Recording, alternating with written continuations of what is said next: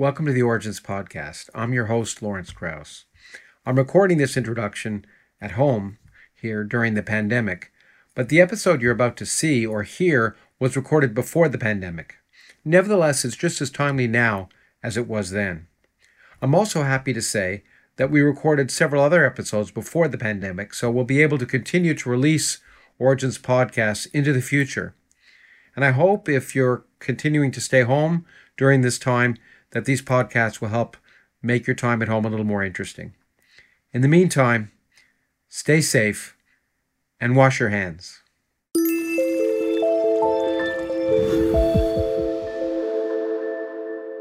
Hello, and welcome to the Origins Podcast. I'm your host, Lawrence Krauss. In this episode, I'll talk to George Church, who's one of the most creative and out-of-the-box thinkers I've ever met. As a scientist, he's been a leader in the emerging field of synthetic biology. Indeed, some call him the father of the field. He's pioneered new methods of gene sequencing and most recently led in the development of techniques to use CRISPR technology for genetic modification. And his organization holds one of the fundamental patents for this technique. Along with the biologist Craig Venter, he's helping redefine what we mean by life itself. I talked to him in his busy office at the Harvard Medical School about this question, as well as his proposal to use microbes not to make fuel, but rather to create plastics for buildings to sequester carbon from the atmosphere, the uses and concerns about CRISPR, using DNA for computer storage, growing brains in the laboratory, and resurrecting the woolly mammoth, not for fun, but to help restore the flora and fauna of the far north. We just had time to scratch the surface of what this amazing scientist is thinking about and doing, and its implications for our world. I hope to have him back on again sometime. Patreon subscribers can find the full video of all of our programs as soon as they appear at patreon.com/originspodcast. I know you're going to enjoy this show.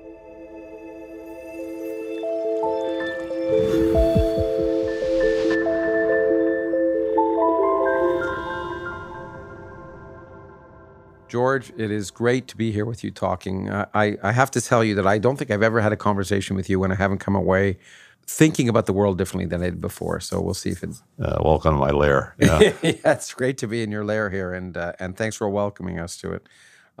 Before, there's so many things I want to talk about, and I'm happy to answer questions of yours too, but I thought I might ask you what led you to genetics, to the path you did? Why that kind of science rather than any other kind of science?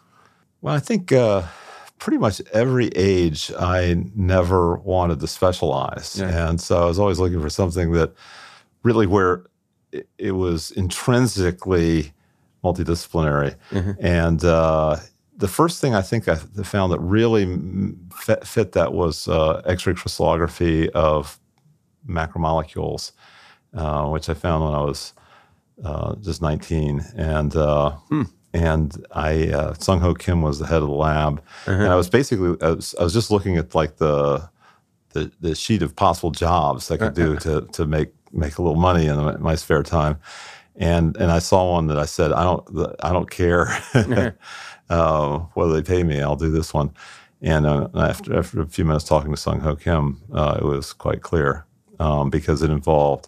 You needed to have the physics of diffraction, the math and computers to do the Fourier transforms. You needed the chemistry of the bonds, and then you needed the biology of what the function of the macromolecule was. And so it's just like the whole picture. And then ever since that, I've been just trying to look to adjust those lessons learned into lots of other fields of science, starting from that.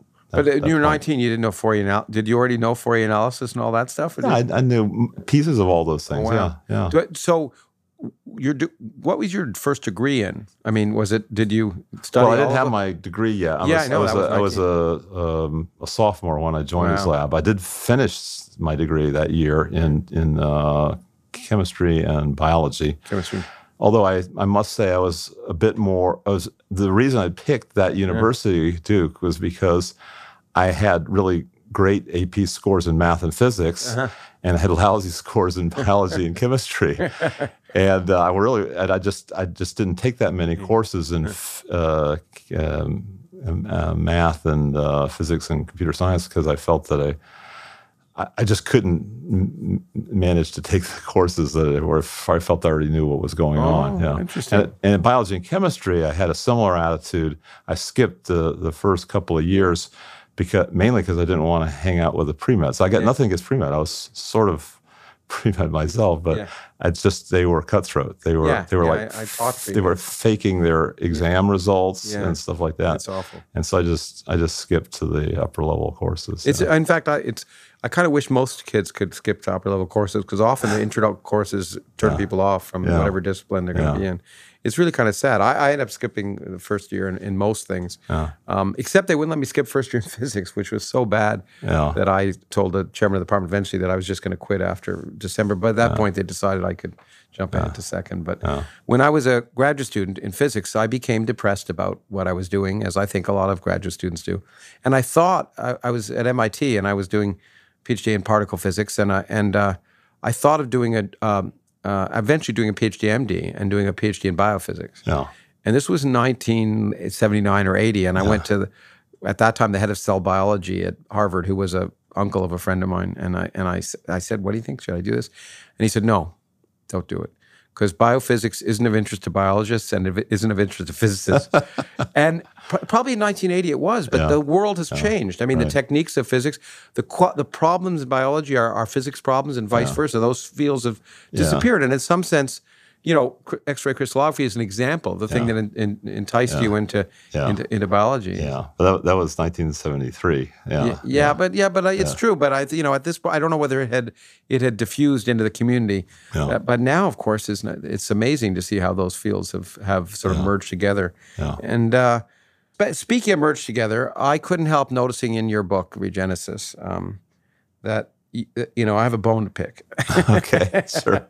Not a bone to pick, but this chapter 2 is the greatest story ever. Yeah. And of course, I read a book about the greatest story ever told. Greatest story ever told.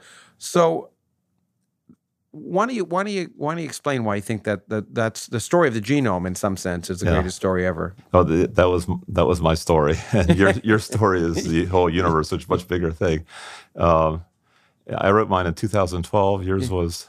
Probably that book came out in 2014. So I probably But anyway, there were different stories. And in a way. And I forget exactly how I introduced it in the book, but the idea was that there was this story that involved dramatic life and death and sex and all this, and because we're the winners. The people that were reading the story were all winners, because all our ancestors, all the way back to the dawn of time, had won these incredible, unlikely odds. Like almost every generation, there'd be a 1% odd that you would survive to have children. Yeah.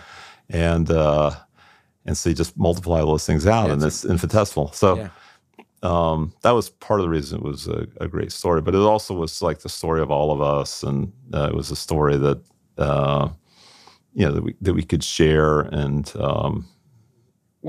was connectivity. It's personal to us. And you're right. I mean, and as you said, it has drama, it has sex, it has everything.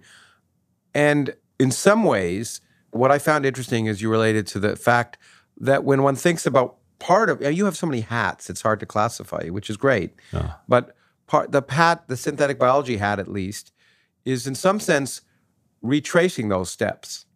And as you talked about it, maybe, and I think it'd be good to talk about that, because you point out that I think that famous quote that basically in the process of in utero, you basically go through the evolutionary phases of that led to humans, and in some sense that's what one is doing when one's dissecting our genome or potentially changing it, is sometimes going back in time. So why don't you elaborate on that in a way that's more coherent than what I just said? So that was one of the themes of the book, was this narrative stream that covered ontogeny recapitulates phylogeny, or that developmental biology recapitulates the evolution of species.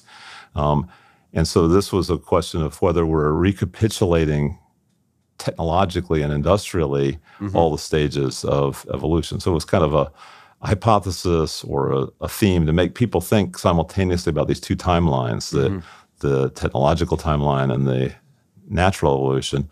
And a lot of, your first temptation is to say, oh, evolution is completely different from engineering.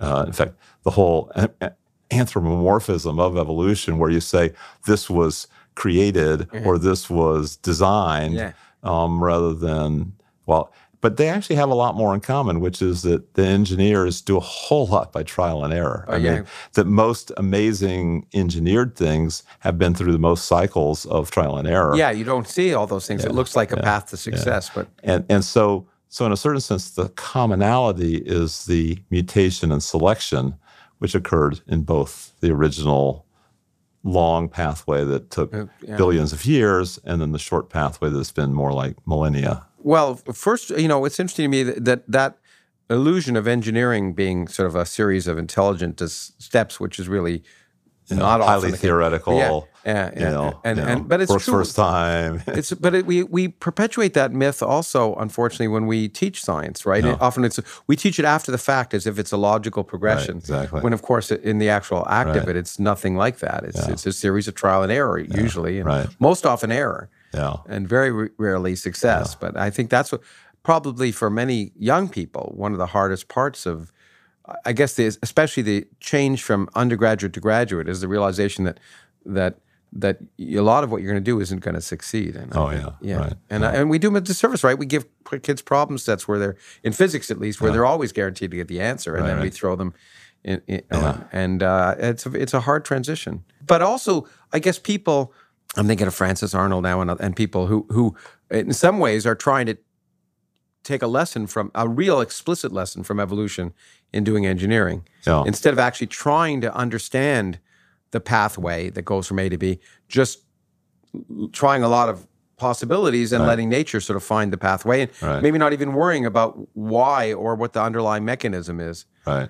How do you feel? Will you be happy with a black box that basically did what you wanted to do in terms of synthetic biology without knowing the underlying mechanism? Not entirely happy, but I think I do align with Frances when she says that she uses evolution in the world of synthetic biology, which was mostly in its early days dominated by computer science thought, is that you would make circuits, you would design logical Boolean algebra inside the cell. I was an outlier, and I guess Frances was as well, on the side of, well, no, it's much more complicated than that. What we really want to do is design clever selection mechanisms, and then where we really get what we want, no matter how complicated it is. So I do a lot of black box. So there was another meme at the beginning of synthetic biology was making everything simple so that you could engineer because it's simple, and you rip out all the parts you don't understand, and you're left with a minimal cell.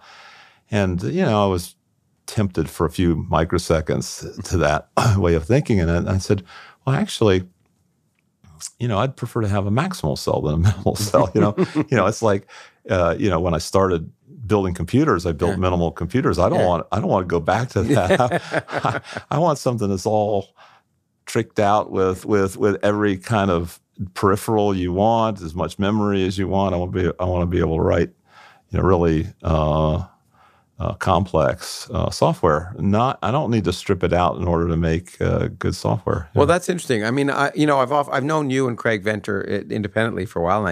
You've crossed paths and worked, but so how? I mean, Craig was always at least for a long time in synthetic biology, was trying to talk about creating literally the minimal life form, right? Yeah, I mean, I like Craig. I've known him since '89, and we tend to do things more alike than other people in our field. So, like we both did bioenergy at the same time. We both did genome synthesis when everybody else was doing other forms of synthetic biology. And we both sequenced our own genomes. There's a lot of similarity. But I think in terms of minimal genome, I sort of felt like there was no point. I just didn't see the point and the purpose of it, and I didn't see how you could achieve it. So, for example, in addition to Craig, I also knew Jack Szostak, and I knew that his minimal genome was going to be an RNA that could make a copy of itself. So it would be a ribozyme making a copy of itself. And that's basically one really small gene and maybe a few lipids, and that's your minimal cell. And I say, it's going to take a long time. It's like slowly reducing from a bacterium down to that one, 200 base pair thing. And I said, why not just build it up from, why not, and I just sort of felt like, no, I'm going to go the opposite direction. I'm going to go for really complicated things. And so I started saying, well, can we synthesize mammalian genomes, that are thousands of times bigger than the bacterial genomes? And that's, and we can do everything in between. I mean, there's no particular. We'll get to some interesting mammalian genomes you want to synthesize there. We'll get there, I guess. But because of course that's an area people are fascinated by and terrified by at the same time, and so I think it's worth a discussion. But let's actually, let's go even to more. We talk about your origins, and I know in your book you began to talk about this, but this, of course, is something that I first thought was an easily answered question, and then I decided I wasn't sure if I could answer it, and which is, what's the difference between life and non-life? Right. Yeah, I think part of this is a lot of people get hung up on this, and I think part of the problem is they're trying to make a dichotomy, and it would be like, what's the difference between long and short, and what's the difference between hot and cold, and what's the difference between heavy and light? And in physics, we've settled this problem, right? Because we've got the meter. It's a continuous thing that goes from picometers or shorter all the way up to 10 to the 40th or something. So and the same thing for almost all the very useful measures in physics are continuous and breadth. Now there are some things that are quantized, but they're relatively few. And anyway, I think in the case of life, if you take it from that perspective, you can say, well, what would be the continuum? What would be the value of the continuum?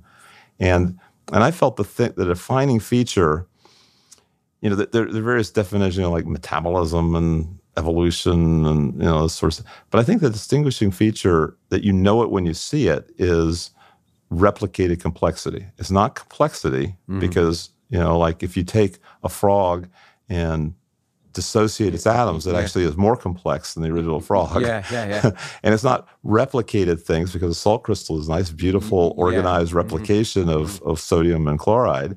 It's the mixture. It's if you take something as complicated, that's not interesting. But if you have two of them, and you say, how is that possible? It's the odds of having two complicated structures is infinitesimal, so they must have replicated. Right?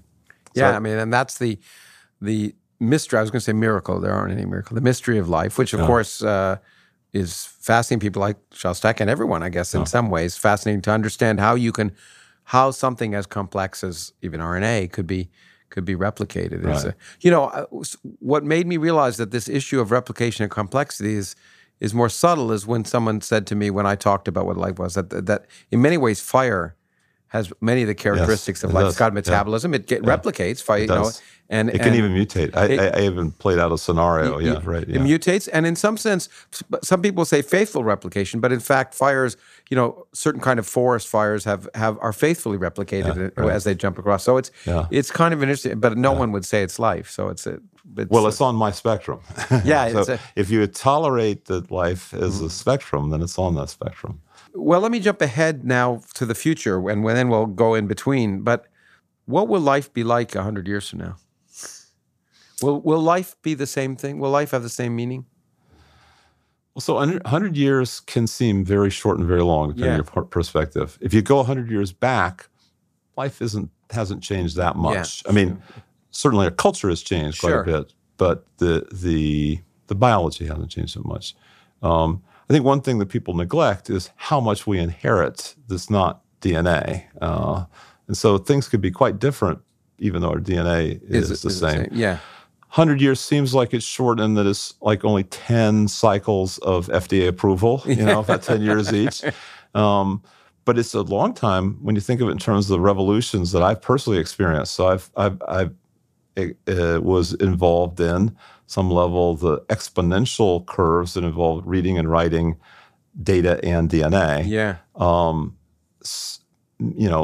basically almost within 1 year, we went from no web to web. Yeah. We went from, we had the internet before that, but we didn't have nobody was using it for web. Physicists were trying that little bits, but then it suddenly boomed over the World Wide Web.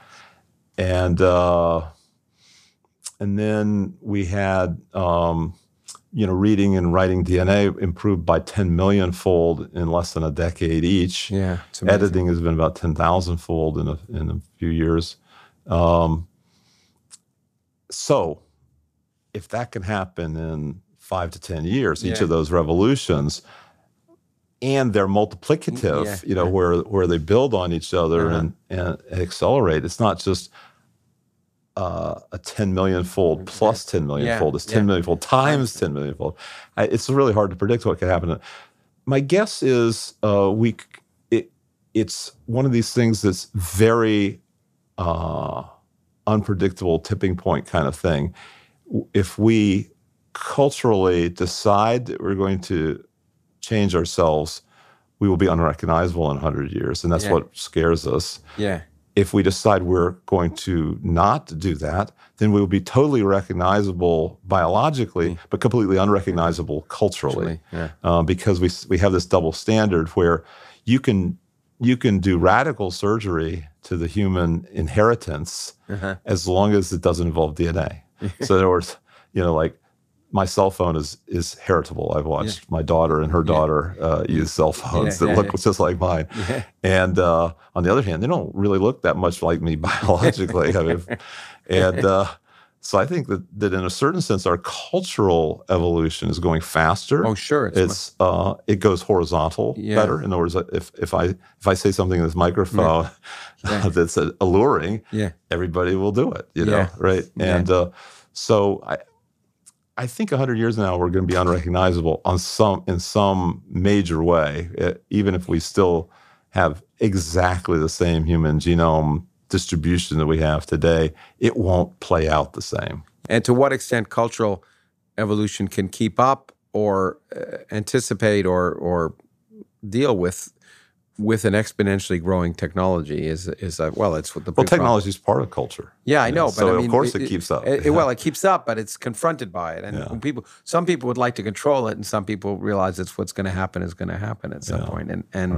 But I mean, the reason I'm asking is it's quite possible, given the technologies that have changed dramatically, even in the time I've known you, that we will be able to not only manipulate life, change life, and not only create new life forms, but maybe change what the very meaning of life in a biological sense is. Yeah. And I don't know where it's heading, but we're changing the most fundamental parts of it. Whether or not we change the human part of it, we're changing. So we have a new set of DNA bases, RNA bases, protein, amino acids. They're no longer limited to the original 4 and the original 20. Yeah. So those are the genetic code, which is one of the things that's conserved across all species. With minor modification. Now we can change that arbitrarily. We can make any new genetic code we want.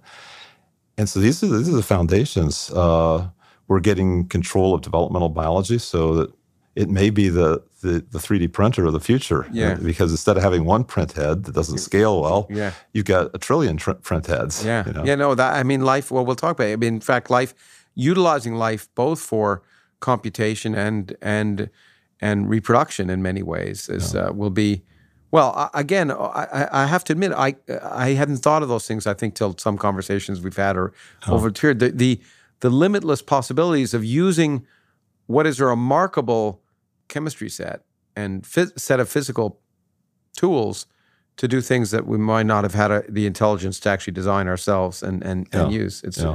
And I think, of course, as I say, some people are terrified by that. But I guess, a related question, we're jumping all around, but that's fine. A related question is, a lot of people, for example, are concerned about cloning humans, okay? And concerned about various aspects of synthetic biology and now with the new tools.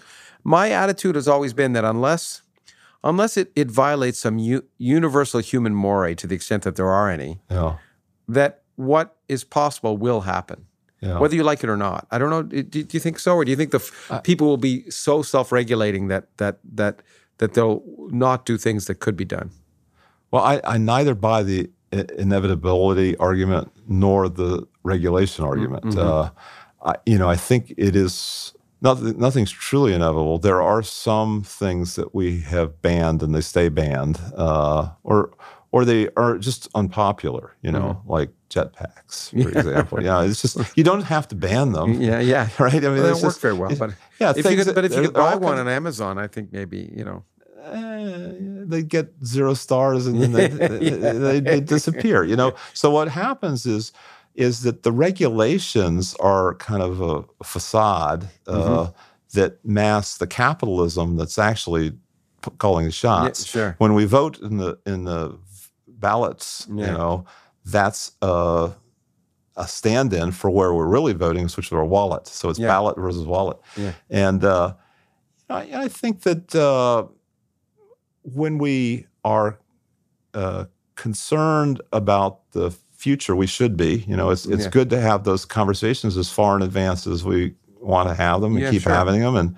And then when it comes, we're not reacting to it. Yeah, we've done a little bit of proactive thought. I think it was a biologist who said, in fact, maybe the street we're on is named after him. I think he was the one who said fortune favors the prepared mind. Wasn't it Pasteur? Louis Pasteur. Yeah, I think it was. So anyway, I think that the thing about genetically modifying babies, let's say, or germline, where it will be passed on from generation to generation, is one of these things where we get hung up on drawing lines, and we draw lines in the wrong place, right? In other words, we say, oh, here's a convenient place to draw a line because germline and soma, the body, is totally different.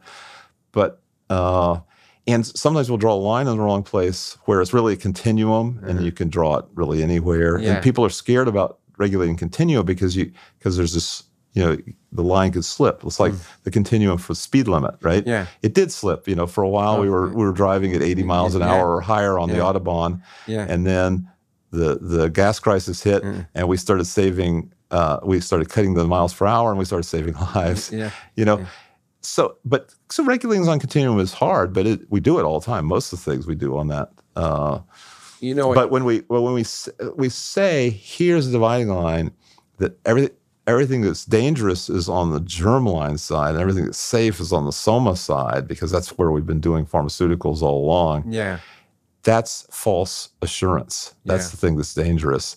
Is that if to engineer, assuming that we're going to have this normal safety and efficacy, and we're worried about something above and beyond safety and efficacy, we're talking maybe long-term safety or equitable distribution or something like that. The germline takes 20 to 80 years to debug. In other words, if we want to make a baby that's safe from Alzheimer's, that's an 80-year design, test, build cycle. Yeah, that ain't going to happen. That's going to happen just as likely as a jetpack. Yeah. But if we want to prevent Alzheimer's in people that are, 70 years old, then that's something you get a good idea, you implement it, it's going to spread like wildfire through our aging population, and then it's going to spread horizontally in adjacent people who don't have Alzheimer's, who, their kids said, hey, that works so well for my dad, I'm going to take some, and then they become enhanced. And so this whole idea that, we're not going to do enhanced, and germline is where we draw the line. It's artificial. We should be paying attention to the revolutions that can occur in somatic change, and not just DNA.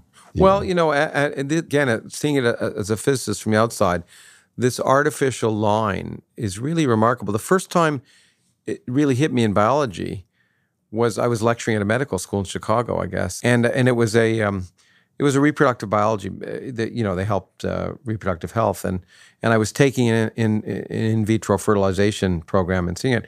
And then when I discovered, and it always amazed me when people talk about the moment of conception, when you look at the continuum that happens there, it's not clear what moment you're talking about. No. I mean, there's so many steps. It's not as if it's boom. It's just a life form. Sure, there's a sperm and egg, but I mean, all these every step along the way. Well, there's even a 14-day rule, right? Which is something happens at 14 days that causes us to not want to take in vitro fertilization beyond that. So the magic isn't at the 1 cell or the 2 cell stage. It's somehow at 14 days, and it has something to do with how identical twins, that's like the last time that they can form, and therefore the identity, the soul or the identity is formed at that point.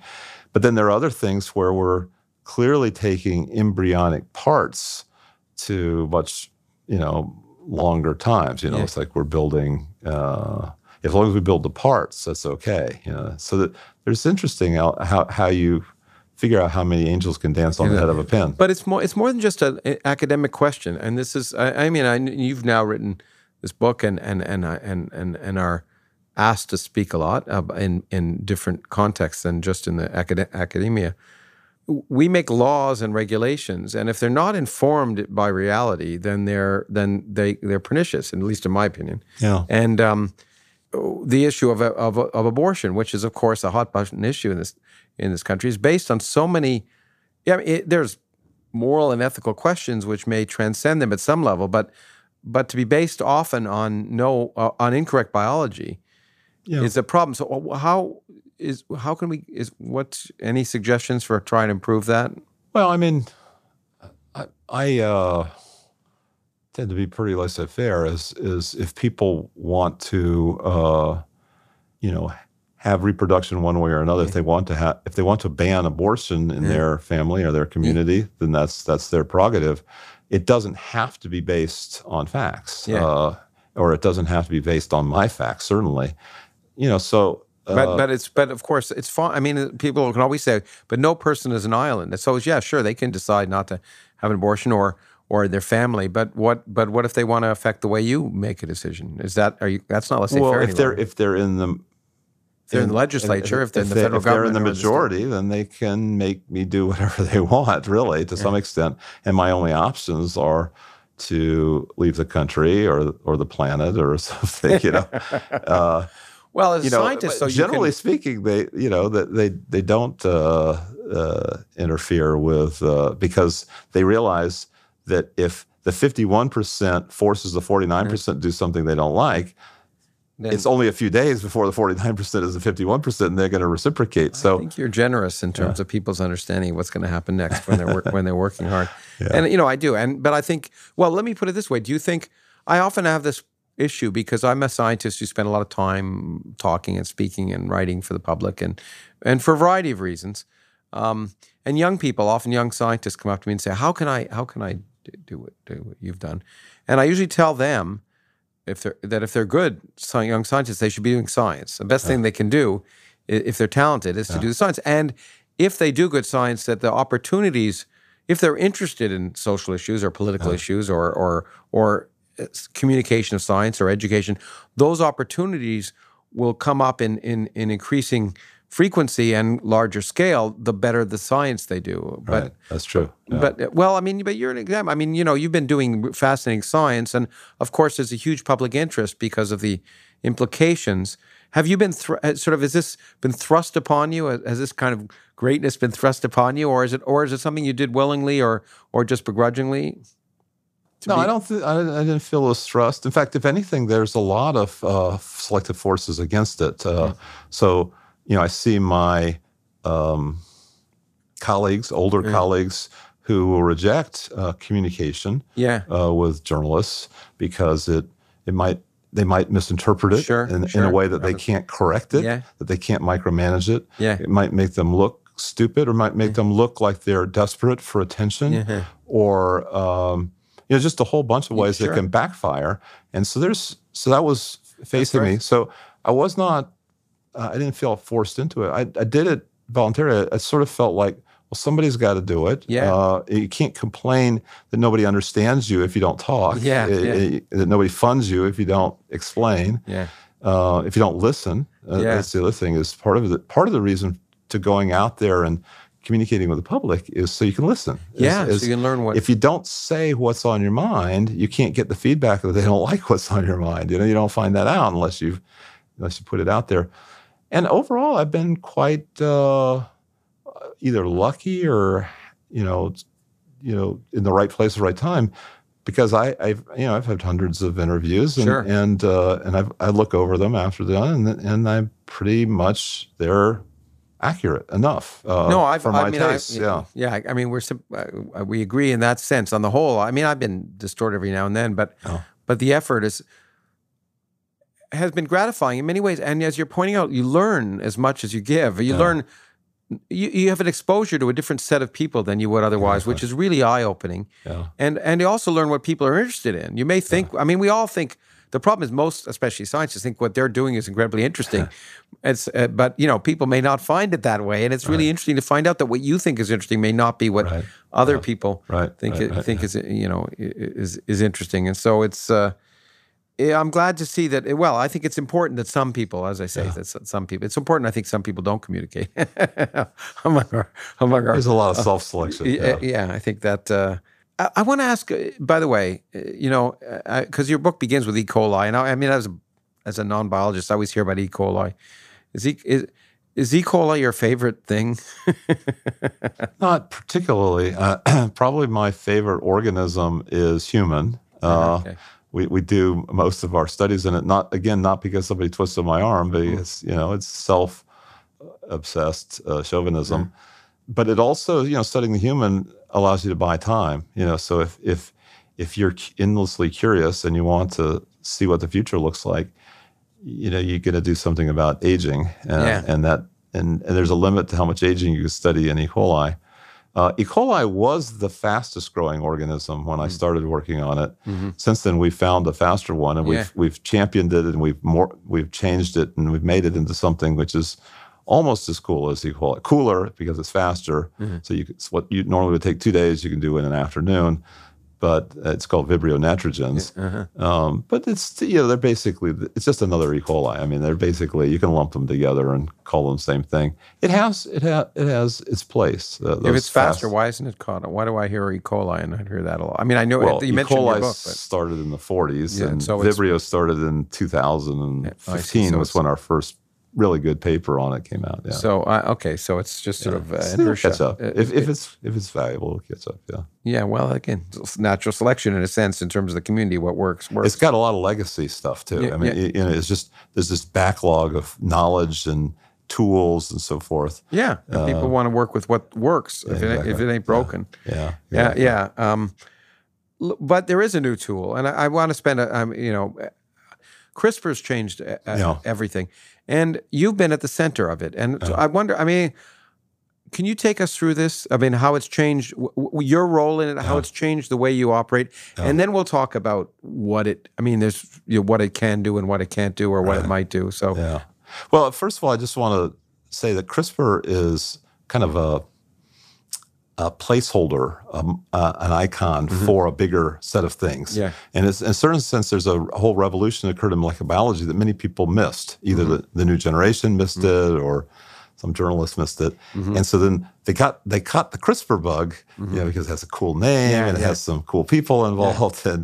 But really, it represents a number of other editing methods, and then non-editing ways of doing genomic modification. So CRISPR and its editing buddies, nucleases, mainly subtract. They remove stuff. Okay. They're good at it. But there's addition, there's precise editing, which CRISPR isn't particularly good at yet. It's not very precise? Typically, it's low efficiency when you're trying to use it precisely. So if you look at most of the gene therapies that use CRISPR, they're aimed at removing a gene, knocking it out. You can do it, especially if you're doing it in animals. But we already had ways of doing precise editing. It goes back, I don't know, to the 80s at least. Oh, really? Just a little less efficient. And that's the interesting thing is people sometimes forget what a little efficiency will do. So CRISPR is maybe 4 times more efficient than the previous method. Maybe 5-6 times less expensive, which is a different axis than efficiency. So those two, that's enough to get people excited. But CRISPR also represents the revolution in reading DNA. So it's hard to edit DNA. It's hard to edit a manuscript if you can't read it. Okay? And we just take for granted that we can now read things, not 4 times more efficiently, but 10 million times more efficiently. And so it's like, that somehow that message is so overwhelming, we have to say, well, it's actually CRISPR we're interested in. CRISPR is a real hitter. Okay, so that's my disclaimer caveat about CRISPR.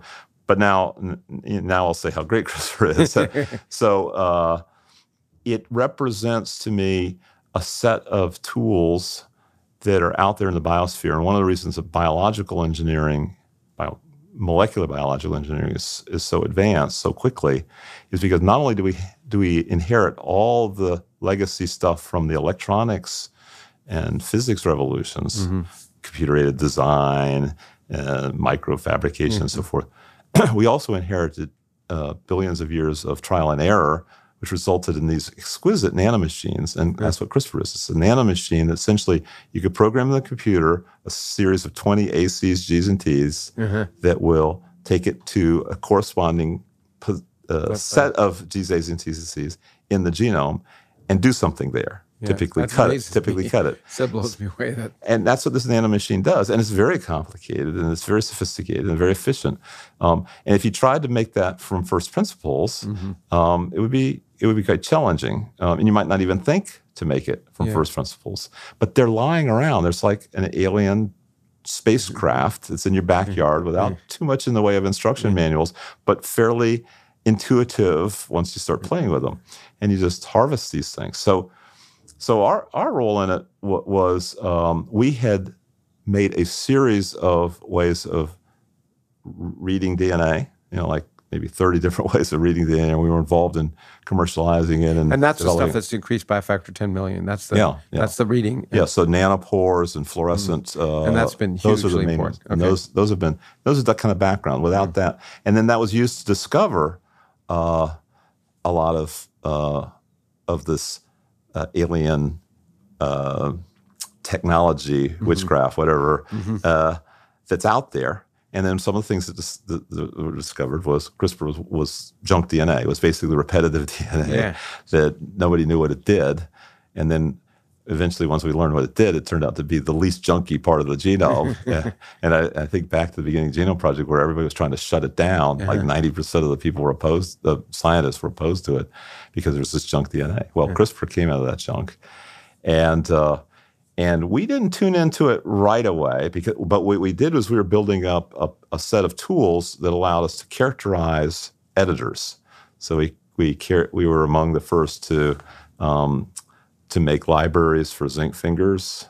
Libraries are a kind of collection of molecules where you can make them systematically and by design. So you can do trial and error and design kind of at a large scale. So you can make millions of things in a library. So we made zinc finger libraries back in the 90s, and then TALENs and CRISPR, and then various ways that were more precise. So those were all kind of things that where you'll swap DNA integrases and recombinases. And we were doing all that. And we were ready. We were just ready for anything like CRISPR to come along. It's not like it came as a total surprise to us. We were totally ready. So within weeks of us, reading the literature, we could pop it into our pipeline for developing new technologies, and it worked right away. And the fact that it worked that easily said, "Oh, well, this is going to be easy to get other people to use it as well." And then we started thinking about off-target. And so in our very, very first paper, we did a bunch of things that nobody else was doing, which was we did it in normal cells. So everybody was just doing it in abnormal cells. We looked for off-target versus using computer program. We made libraries. Say off-target, just for everyone. So the little 20 ACs, Gs, and Ts that tells it where to go, well, it's not like a guided missile where it just like goes right to the right place. It actually knocks on 6 billion doors, and sometimes knocking on the same door over and over, even though it's the wrong door, until it finally finds the right door, and then it cuts. Every now and then, it'll say, "Oh, I'm so tired. I've knocked on so many doors. This door's close enough," and it'll make a cut there, and that'll be off target, right? Okay. And so anyway, we wrote software that in their very first paper on CRISPR. It's software you wrote, you say? Well, in addition to other things, there was software that said, don't just look on target. Don't just write the 20 bases that will take you to where you want to hit. Think about the whole genome. And that's partly because we came from reading the whole genome. We figured, let's look at the whole genome, see if there's something nearby that it could get into trouble with. And if there is, then adjust the on target to some other place that doesn't have an off target that goes with it. So the computer can kind of figure that out. So you find in some sense what you look for. If you ask better questions, then you can use this tool more efficiently. Yeah. Now, I don't know if you want to talk about this or not, but because I don't know, I was a little confused. I mean, so there's this big patent thing, right, which you're involved in, and which, as far as I can tell, you guys came out on top. And is that because of the determining the utility of the technology and developing the techniques to be able to use it effectively, these software techniques, or? I was not that involved because I felt it was a tempest in a teapot. Most useful things, like this microphone or a cell phone or something, involves thousands of patents. Yeah. And nobody really, they cross-license. We'll get the microphone license together with the keyboardless screen and so forth. And I felt the same thing was going to happen in CRISPR. And sure enough, there are 3 CRISPR companies within a few blocks of each other here in Cambridge, Massachusetts. And, they're pretty much all healthy, and they have different founders. I'm involved in 2 of them.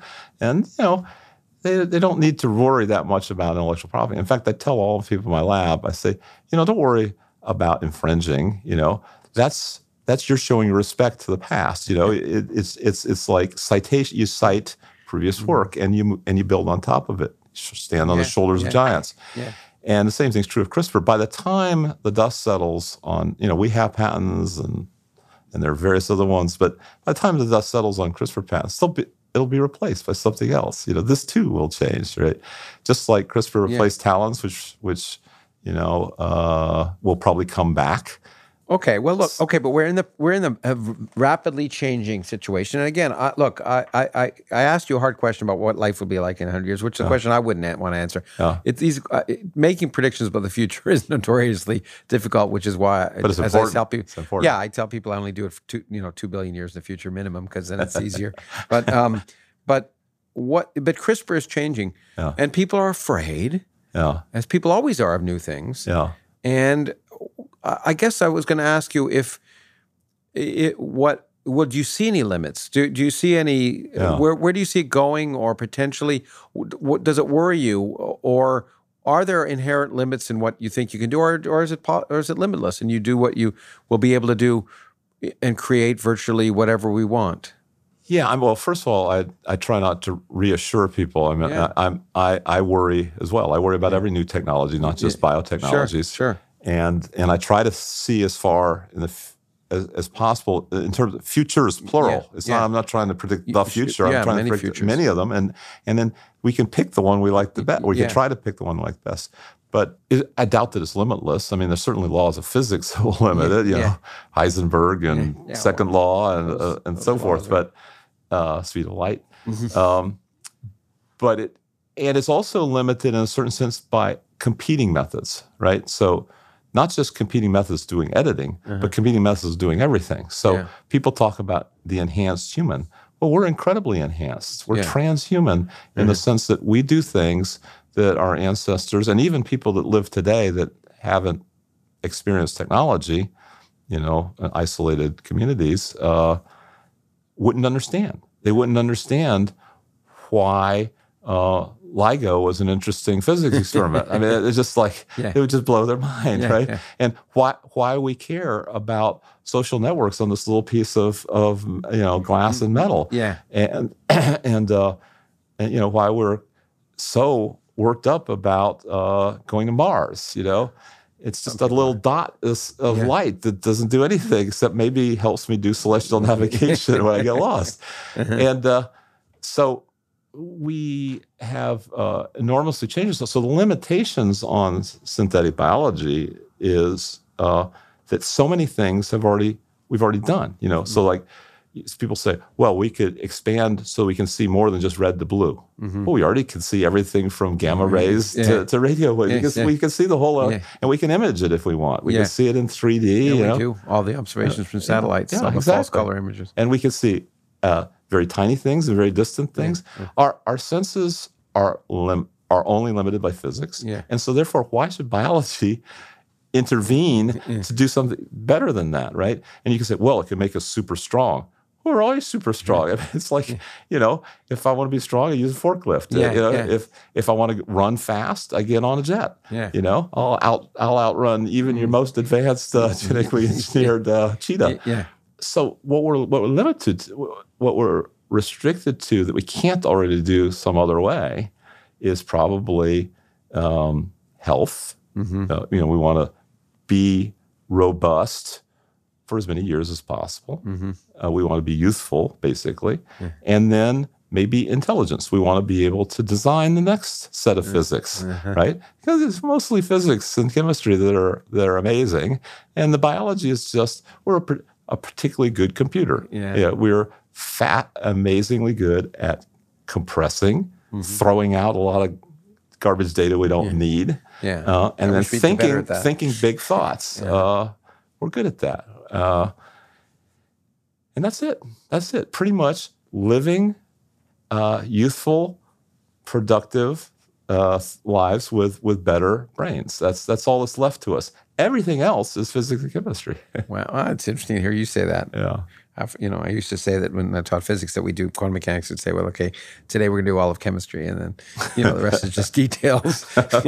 But I've thought about a lot of things you've talked about and that are interesting possibilities. So I thought maybe we just go through some of the interesting specific possibilities that you've talked about. Yeah. And one that I was always fascinated that you first brought up to me, and I, again, was reading in your book, but is plastics. I feel like the Dustin Hoffman movie at the beginning. Right.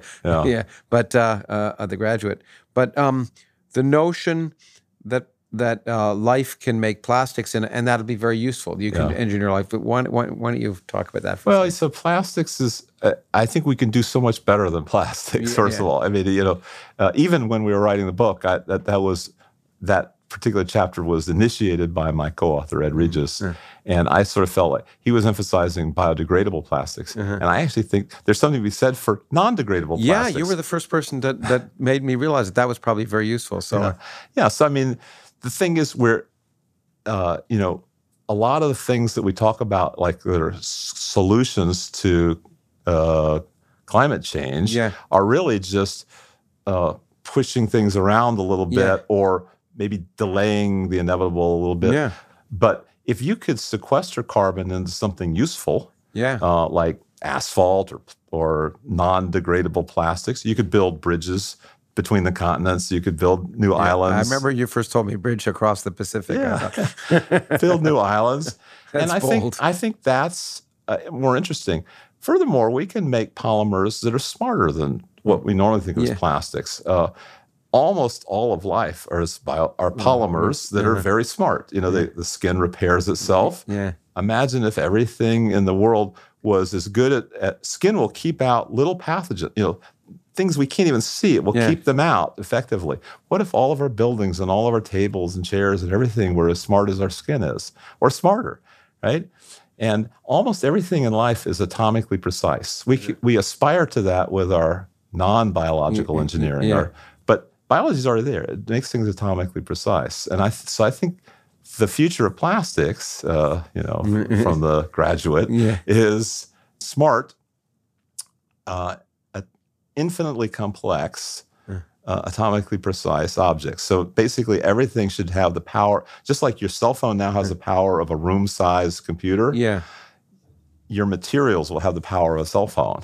Every little voxel, every little pixel, every a little square centimeter will be like a computer was. Well, that'll be fascinating. It's interesting when you talk about atomic precision, because one of the forefronts of physics right now is it's so amazing to be able to manipulate single atoms and try and utilize and maybe create new materials, non-life material, but new materials and manipulate atoms. But you're absolutely right. Life's been doing that effectively for billions of years.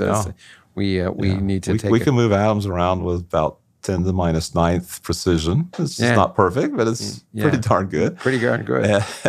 Well, let's. And by the way, and with close to theoretical thermodynamics too. Yeah. So we can store a bit of information at within a factor of 8 of the thermodynamic limit bit storage. Yeah, that's pretty impressive. In fact, I remember reading about that when you were talking. So we'll talk about computers, but in a second. I was interested in how you were talking about storage and processing and using DNA for that, which is actually, I mean, DNA is actually just a fancy kind of, molecular storage, and software, and manipulated by that kind of hardware.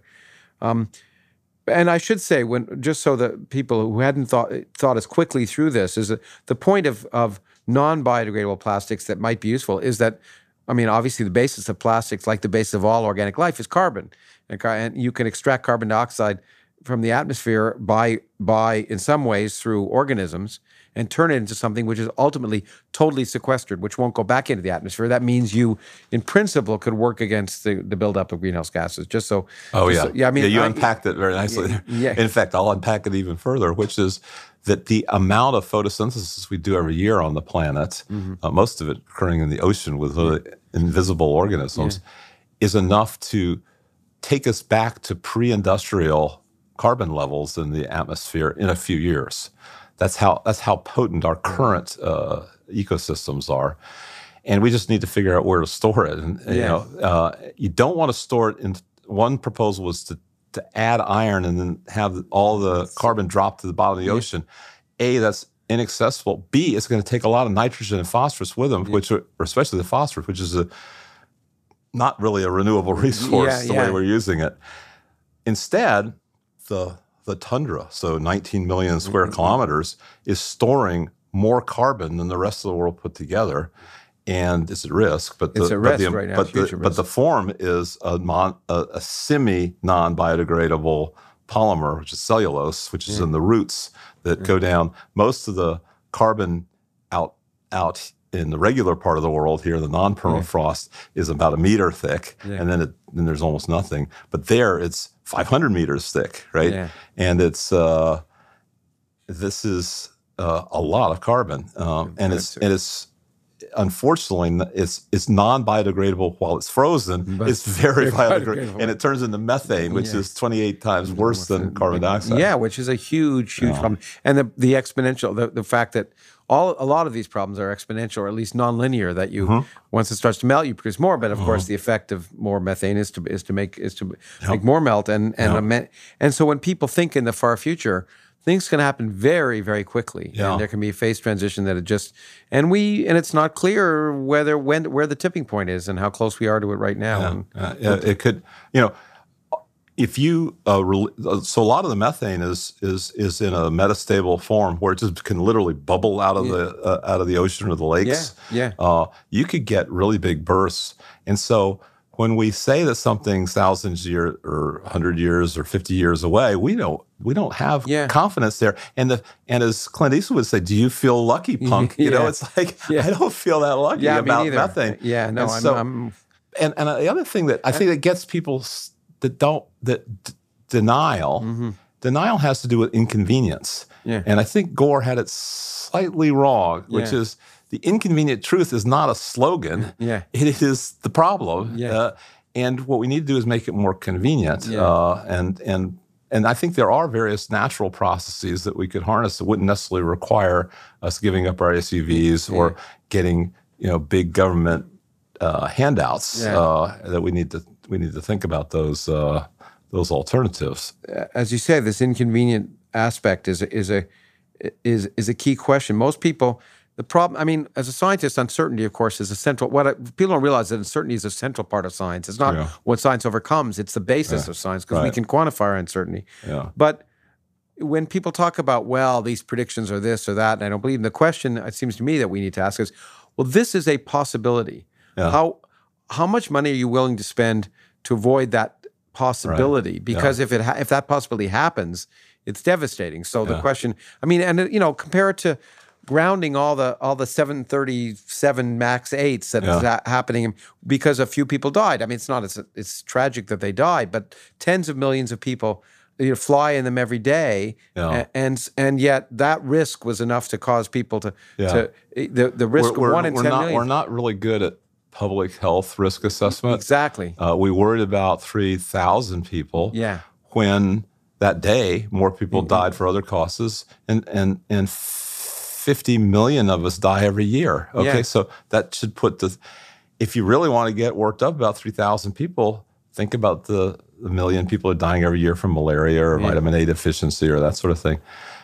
And I think that the part of the inconvenience is the finger pointing aspect. It's just like, you're the villain because you've got the biggest smokestacks. Yeah. And really, the villain is probably somebody 15,000 years ago who slaughtered all the herbivores in the Arctic, and or some other thing like that. Interesting. Okay. And so, stop pointing the finger. It's like if an asteroid were aiming towards Earth right now, you might say, an asteroid's never bothered me. Why should we worry about the asteroids? I'm not even sure that the asteroid killed off the dinosaurs. Maybe it did, maybe it didn't. The scientists are still debating this. So we don't need to worry about that asteroid out there because while they're still debating the dinosaur asteroid. And I say, hey, get a grip. Let's just take out that asteroid. It's like you don't have to point a finger as to who's responsible for that asteroid. It's like the biggest smokestack didn't cause that asteroid. It's just let's have some heroes take it out, right? Yeah. No. Okay. Good. And existential risk, is something that we've talked about. I was very proud to bring you into the board of sponsors of the Bulletin of Atomic Scientists when I chaired that.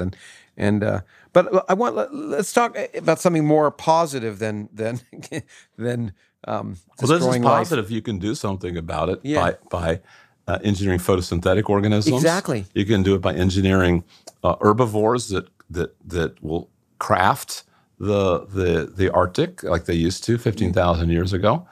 Those are things that could be very low cost. So, for example, we've reinstalled almost extinct bison to 500,000 worldwide, and they're doing their thing. They're doing their gardening without a lot of micromanagement, without government handouts. Well, I think that I've said repeatedly, and I think it's the case. The problem of global warming is two parts, or climate change, and more generally is there's a societal part and a technological part, and I think it's just a lot easier to do technology than it is to change society. And so all my votes are. It's the only thing that does change society, really. Exactly. In between technological revolutions, you have a bunch of people like moving around the shell game, acting like they're controlling things, but really it's the technological revolution. So the technology is going to be key, and whether it's mediation or avoidance, we'll see. But there are other technologies that you've talked about that I at least want to touch on in some of the time remaining, and then maybe end up with some more general questions. Reversal of aging. You talk about aging. I know that's one of the things you're thinking about. I want to talk about that a little bit. Right. So there's a lot of wishful thinking that I try to avoid. All it is I have to change my lifestyle a little bit, run a few more steps, eat or don't eat something. I think it's more complicated than that, but it's not daunting. It's just complicated. It's like, a jet is complicated. You're not going to reduce it down to a sliver of plastic. And so in aging, we have a big body of knowledge. It's not like it's a mystery. Mostly derived from tiny model organisms, worms and flies and so forth. And we just harvest that information. We're turning it into gene therapies to tackle all the known, there are like 9 major pathways of biochemical pathways of aging. And we just tackle them all at once with a very small number of gene therapies. And we tested it on mice, then dogs, and then humans. And so that's one approach that I think is relatively easy, and we're making some progress on it. It'd be interesting to see if people have argued about an upper limit on lifetimes. Because it's fascinating to me to think of the social implications of if you could double the human lifetime, then society has to restructure itself completely, right? Because it's based on a working lifetime, and then you got to worry about. But professors, you don't want them to be. Why wouldn't you work for 200 years? Exactly, I agree, and we can't have that because you don't want to have a tenured professor for 200 years because the young assistant professor is not going to want to wait 100 years to get a physician. And I don't see why they can't both have a physician. Well, it'll be interesting. It's question. It's not a zero-sum game. No, it's not. But society, has to somehow restructure the way it works. There's definitely. We're going to be restructuring anyway. Yeah. We restructure whether we like change or not. It's pretty much guaranteed. Well, we're radically different culturally than we were when I was growing up. Well, let's hit another topic that I was hoping to get to, which you've written about and I think about, which is AI. the artificial intelligence, because that, of course, will. What people don't realize is those changes are going to happen, and we have a choice. There's zero doubt, it seems to me. I mean, AI isn't very artificial in the first place. But it is going to change it already has changed our society. It will change our society, and it will mean there's no doubt that what we would now call machines are going to be able to do most jobs better than people, I think. So we have and that's going to produce a social issue. Is it going to be that the few companies that have control AI basically control all the resources? Or are we going to say, yeah, it's great that the old Keynesian argument, that it's going to be great that these machines are doing that. We have a chance for you and I to hang around coffee shops and listen to music and have interesting discussions, which is, I think, what Keynes said would first happen when machines were the basis of the economy. But that's going to be a social question, and I'm not optimistic that we'll be able to guide things in the right direction. I don't know whether you and so if we talk about aging, I'm not optimistic that it won't first cause a lot of displacement and problems. But maybe you're more optimistic about how we might. I try not to be optimistic. I try to think about all the things that can go wrong, and part of the reason that the disasters don't happen first is because a lot of people have visualized those disasters and have avoided them. Like Y2K, what a fizzle. That was nothing. Yeah, I remember. But maybe it was nothing because we spent so much time messing around with it. Okay, maybe. There's there's a whole safety engineering in almost every discipline of engineering. Right? Civil engineering, electrical engineering, little UL codes on your wires. It's why we want to anticipate things. I agree. It's why we want to have these discussions, why we want people to think about it. And it seems to me, ultimately, why we want the public to think about these things, because some of them are going to require at least legislative reaction, and governments are relieved they follow. And so if your public is sort of completely ignorant of what the questions are, the politicians can afford to ignore them too, it seems to me, at least from my experience. Yeah, but again, ultimately, the public is voting with their wallet. And they aren't necessarily informed beyond the Consumer Reports or the Amazon star rating. But the point is they are informed in a way that's very practical. Just like in engineering, we don't need to understand everything in order to make a revolution. Like smallpox, we didn't understand virology or immunology, but it was still a revolution. Same thing goes when we purchase things in the marketplace. We don't necessarily have to know all the ramifications of it. Somebody, hopefully, is paying attention to the long-term ramifications. But in the end, long before things become disastrous, they have small disasters where one person will be hurt. And then you'll say, oh, we completely forgot, or we weren't listening to this person over here that's been telling us for years that somebody's going to get hurt. And before 1 million people get hurt, one person got hurt. And I think that there's a feedback loop. I don't think that aging reversal is necessarily going to have bad consequences right away. I agree, but I can imagine things where you don't have that interim time, very much time for that to go from 1 to 1 million. And AI may be one. Well, so I think with AI, first of all, it's a gigantic assumption that we're going to continue to use, gold and silicon and those sort of things. I think it's just as likely we switched over to atomically precise computing, which is this. We already have brains that will and they work they will not only reprogram themselves overnight, they will change their hardware. They will synthesize new hardware in situ all the time. Okay. Yeah, it's now they're not the fastest thing in the world, but on the other hand, it's not clear that this is a speed issue. Right? But if we need to do speed, we'll make various hybrid systems where the speed is handled. Storage. We're notoriously poor at storage, but in a way, that's our superpower too. Is that we're really good at compressing, and the compression is part of the thinking part. The out of the box thinking is how we compress.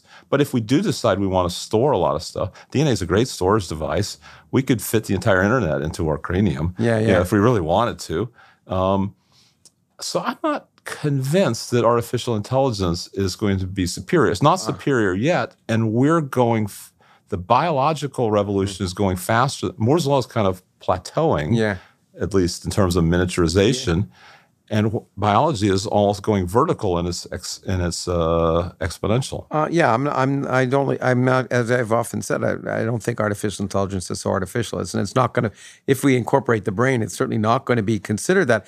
And the fact that the brain, from a physics perspective, what always amazed me is there's something the brain does very well, which is if you took a conventional electronic computer and tried to do the storage and memory and the processing power of the human brain, the power it would use would be something like 10 terabytes, which is the power used by all of humanity. We use 10 watts or 20 watts in our brain. There's a factor of 10 to the 12th different. We're doing something much more efficient. Yes, efficiency is something we're good at. Well, there's so many things I want to talk about, but you mentioned ultimately thinking outside the box, and I hope people realize from our discussion, it seems to me when we think of people who think outside the box that you're just one of the best examples. I always love thinking outside the box with you. So thank you. Yeah. Thank you very much. Yeah, sure.